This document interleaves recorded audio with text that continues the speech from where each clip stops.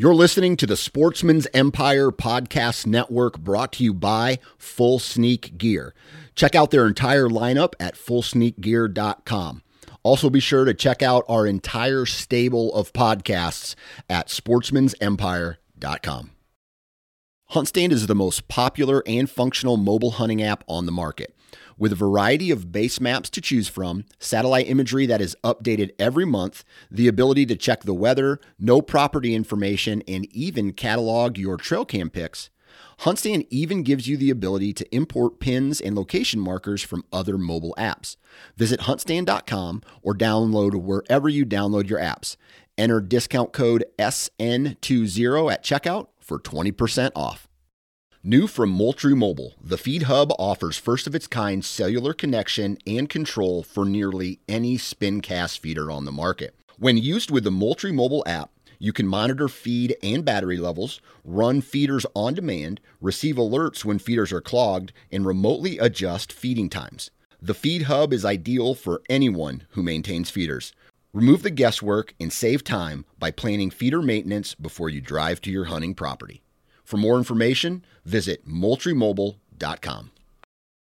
Look, Bumble knows you're exhausted by dating. All the, must not take yourself too seriously, and 6'1" since that matters, and what do I even say other than, hey?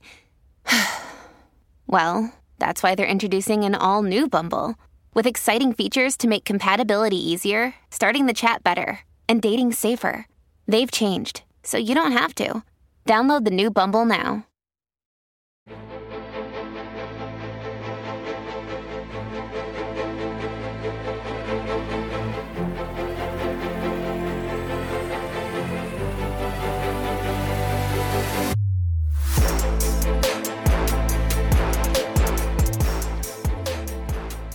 Ladies and gentlemen, happy Monday.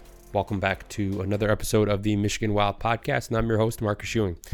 All right, I'm going to fly solo with you guys today. And if you're tuning in because you saw the title that said transition hunting or hunting transition, however I phrased it there, and you're like, oh, he's going to talk about, hunting, transitions while you're in the woods and in the field, things like that.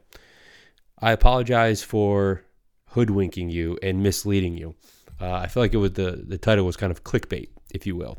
But no, what I want to talk about, and this actually came, the suggestion for this topic came from a listener of the podcast, Nick Camer. Shout out to Nick.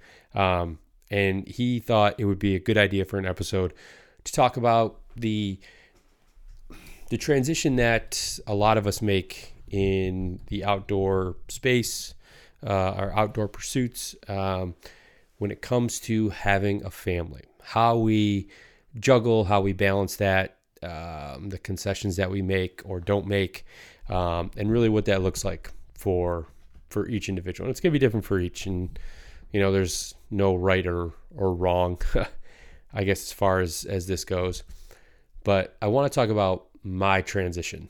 And I think it's going to hit a little bit different for me than maybe for a lot of others out there. So if you've listened to the podcast, there's only, a couple dozen episodes out there. But if you've listened, you've likely heard me talk about my upbringing in the outdoors, what essentially my path looked like to get to where I'm at in terms of the frequency, the experience, all these types of things as it pertains to hunting and fishing. And I would say I'm avid, right? I'm an avid outdoorsman, all sorts of different things.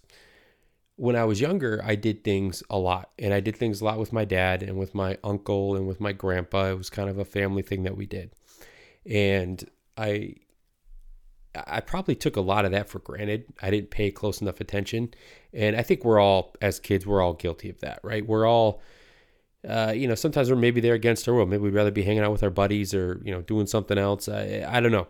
But I wish I would have paid closer attention, because the learning curve as I got older and I didn't have my father to lean on and ask all these questions as I got older and became, a well-established adult and really started to take the deep dive into hunting and fishing in particular, I didn't have him to lean on to ask all these questions and to really, just kind of glean that wisdom that was kind of being shoveled to me, shovel fed to me as a kid. I wasn't absorbing it because I didn't think I needed to, or I just always assumed that information was always going to be readily available. And, and unfortunately life happens and it's not. But I think back to, so when I hunted all the way up, through high school, and hunting, really up until high school was more like upland bird hunting. I would whitetail hunt during rifle season for like opening weekend, like the classic Michigan tradition type thing that you've heard us talk about. And that was about it. I didn't bow hunt in high school. I didn't pick up bow hunting until after college. And I think even then, like even when I got into bow hunting, I wasn't nearly as serious about it then as I am now. I didn't practice enough. I didn't take scouting and all these things seriously then, because again, I had someone who was doing a lot of the legwork for me. And again, I took that stuff for granted. And once I made that switch and I became very serious about it, and I started doing the necessary things to, hopefully put yourself in a position to be successful. It was after the fact. It was after I didn't have that sounding board. And I came, so, let's call it mid to late 20s is when I really started taking things a bit more seriously. And I'm probably going to age myself here by talking about it. So, 10 years ago when I made that switch and started getting more serious. I mean, I had a few years there of being able to talk to my dad and glean that wisdom that I mentioned. But then after he passed and I started to, I don't even know, like hunting just took on a new meaning for me. It became something much different than what it had been up to that point. It had become, and this is probably this is transition one that I want to talk about, is how you adapt, how hunting changes for us as we get older, as we go through life, as people, unfortunately come and go from our lives, and that changes how we look at things. It changes how we approach things. And real quick, I guess I probably should have made a disclaimer here that I'm going to get a little bit deep today in our conversation. So bear with me. If this isn't for you, I apologize, but it changes things. Hunting became much more of a way for me to connect with my dad, even though he was gone. It became a way for me for my uncle and I, my dad's brother, to connect because like a lot of us growing up, your dad, like his hunting buddy, like if he had a brother, was probably him or it was his dad. It's a lot of those, familial ties that we have in hunting, especially here in Michigan in the Midwest, where tradition is just, damn, it's strong, it's thick, it's heavy, right? And it took on a new meaning for me. It became something different. It became one of those things that I want to make him proud. And, it seems silly to say that, and you're like, oh, I want my dad to be proud of me because of, that I'm still hunting, or, the success that I'm having while I'm in the field. And that can be a bit of a weight on your shoulders when you're out there, because one, we all want to be successful, and for all of us, that's different. That could be just taking a doe for meat for the freezer for the family.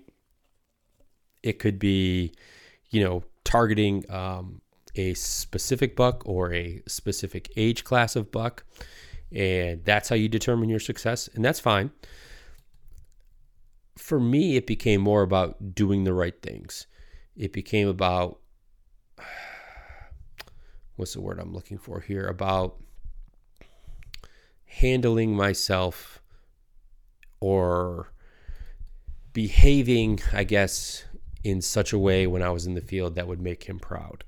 Doing the things that he taught me, me having to go back for, 20, 25 years of that wisdom that I referred to earlier, and trying to, pick things from that he really harped on at the time, that he really made a big deal out of, and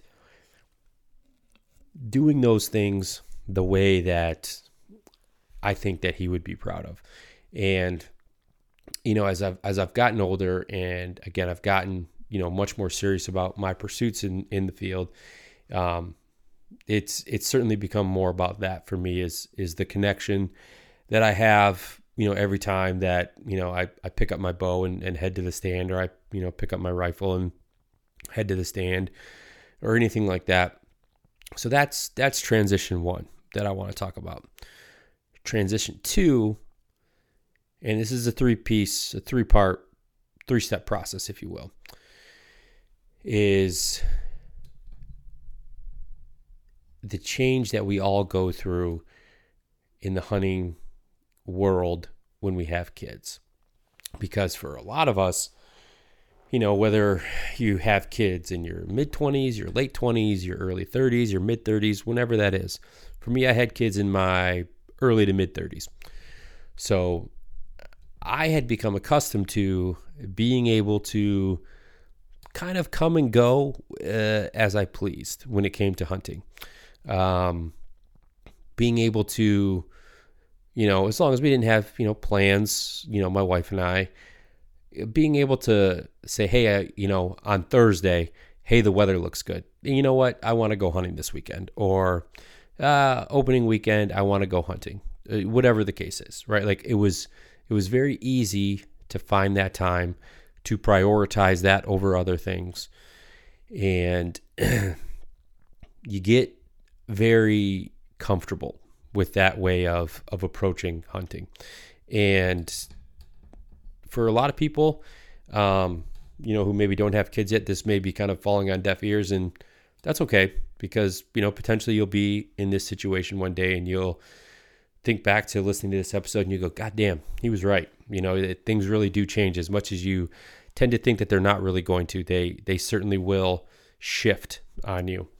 And when that time came, when I had my first child, and thankfully my daughter was born in December. So, it doesn't fall in kind of the prime hunting season. So I didn't have to worry about birthday parties and, things like that. However, when your child is 1, 2, 3 years old, and for anyone who has children listening, like, exactly what I'm saying. It's work. Raising a child, starting a family is work. It takes a lot of time. It takes a lot of commitment, a lot of effort, a lot of energy. And I think most importantly, it takes a lot of sacrifice. And from a sacrificing standpoint, that means time in the woods, time doing and spending time doing things that, are hobbies. And hunting, for most of us is, it's a hobby. I mean, we might like to say, oh, it's a way of life. Like, yeah, like hunting and being able to provide, yeah, there's a certain part of that is a way of life. But at the end of the day, it's not who we are. It's not what we do professionally. I mean, maybe for some it is, and kudos to you if it is.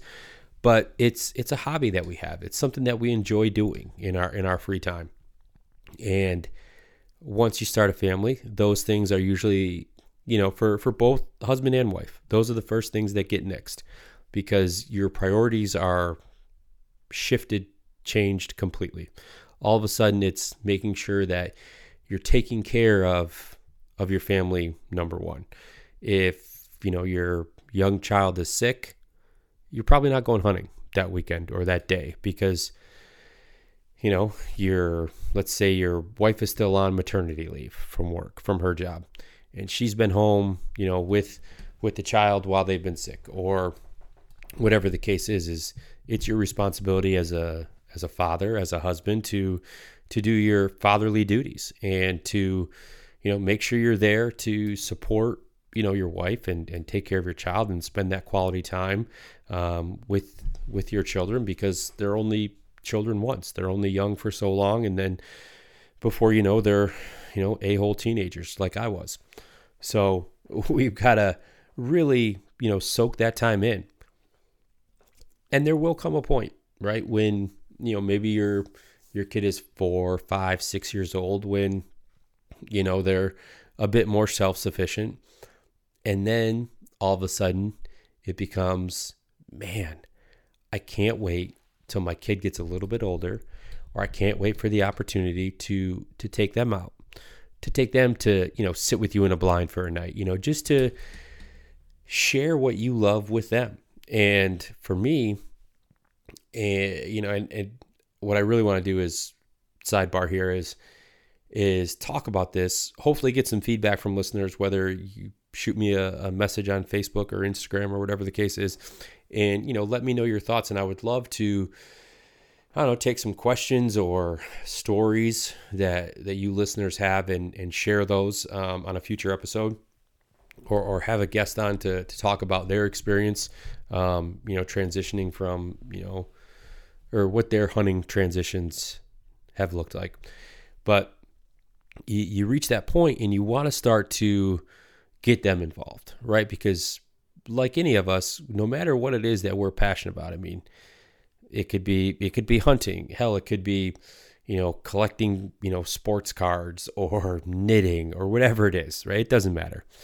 But you get to that point and you want to start to share that with your kids. You hope that, deep down, man, I hope they take an interest in things that I like, in things that I love to do, because then we have something that we can share. And that's kind of like another transition, is when you have those kids and, likely that time in the field gets cut back, and, you're trying to make the most of the opportunities, and then they get a little bit older and you're like, man, I really want to get them out there. And they get to that certain point, you're like, man, I can't wait for them to have an opportunity to catch their first fish, shoot their first deer, shoot their first bird, whatever it is. And that's a big one. And I'm fast approaching that. I am very close to, I've taken my daughter with me hunting one time, and it was during bow season, and we sat in a box blind, and I had no intention really of shooting a deer. I mean, first off, my expectations for that hunt that evening were extremely low. I really had no expectations. I just wanted to get her out. I wanted her to sit in the blind with me to, hopefully feel that excitement. And don't get me wrong, anyone who's taking their kids with them, like, I had a ton of snacks. I brought her iPad with me, which it feels sacrilegious to say something like that, but I mean, you got to occupy them. Because if you've taken a 4-year-old into a deer blind or a tree stand or whatever it is with you, you know that you're only going to be able to keep their attention for so long just sitting looking at the woods. I mean, hell, we're all guilty of playing on our phones while we're sitting in a tree stand, because we need something to keep our attention when nothing's moving in the woods. So I don't want to sound like I'm not on my phone when I'm in the tree stand, because Lord knows I am. But that it's a really cool time to, just talk to them, kind of explain to them, if you are fortunate enough to see deer, explain to them, where that deer's coming from, what it's likely doing, moving around, where, where does it sleep, Dad? And all these, curious questions that come from kids, being able to answer that and being able to see that curiosity. I mean, that's such a cool thing about being a parent is the curiosity that our kids have for certain things. Hell, for everything, I think is probably a better way to put it. And that's one of those transitions that us as hunters, men and women, that we really get to enjoy only one time in our kind of hunting journey is when our kids are young and we first get to take them into the field and share, what's special with us with them. That's transition 2. Transition 3. And I would say I think transition 2 and transition 3 they're not mutually exclusive. You don't have to have one without the other. Sometimes 3 comes before 2.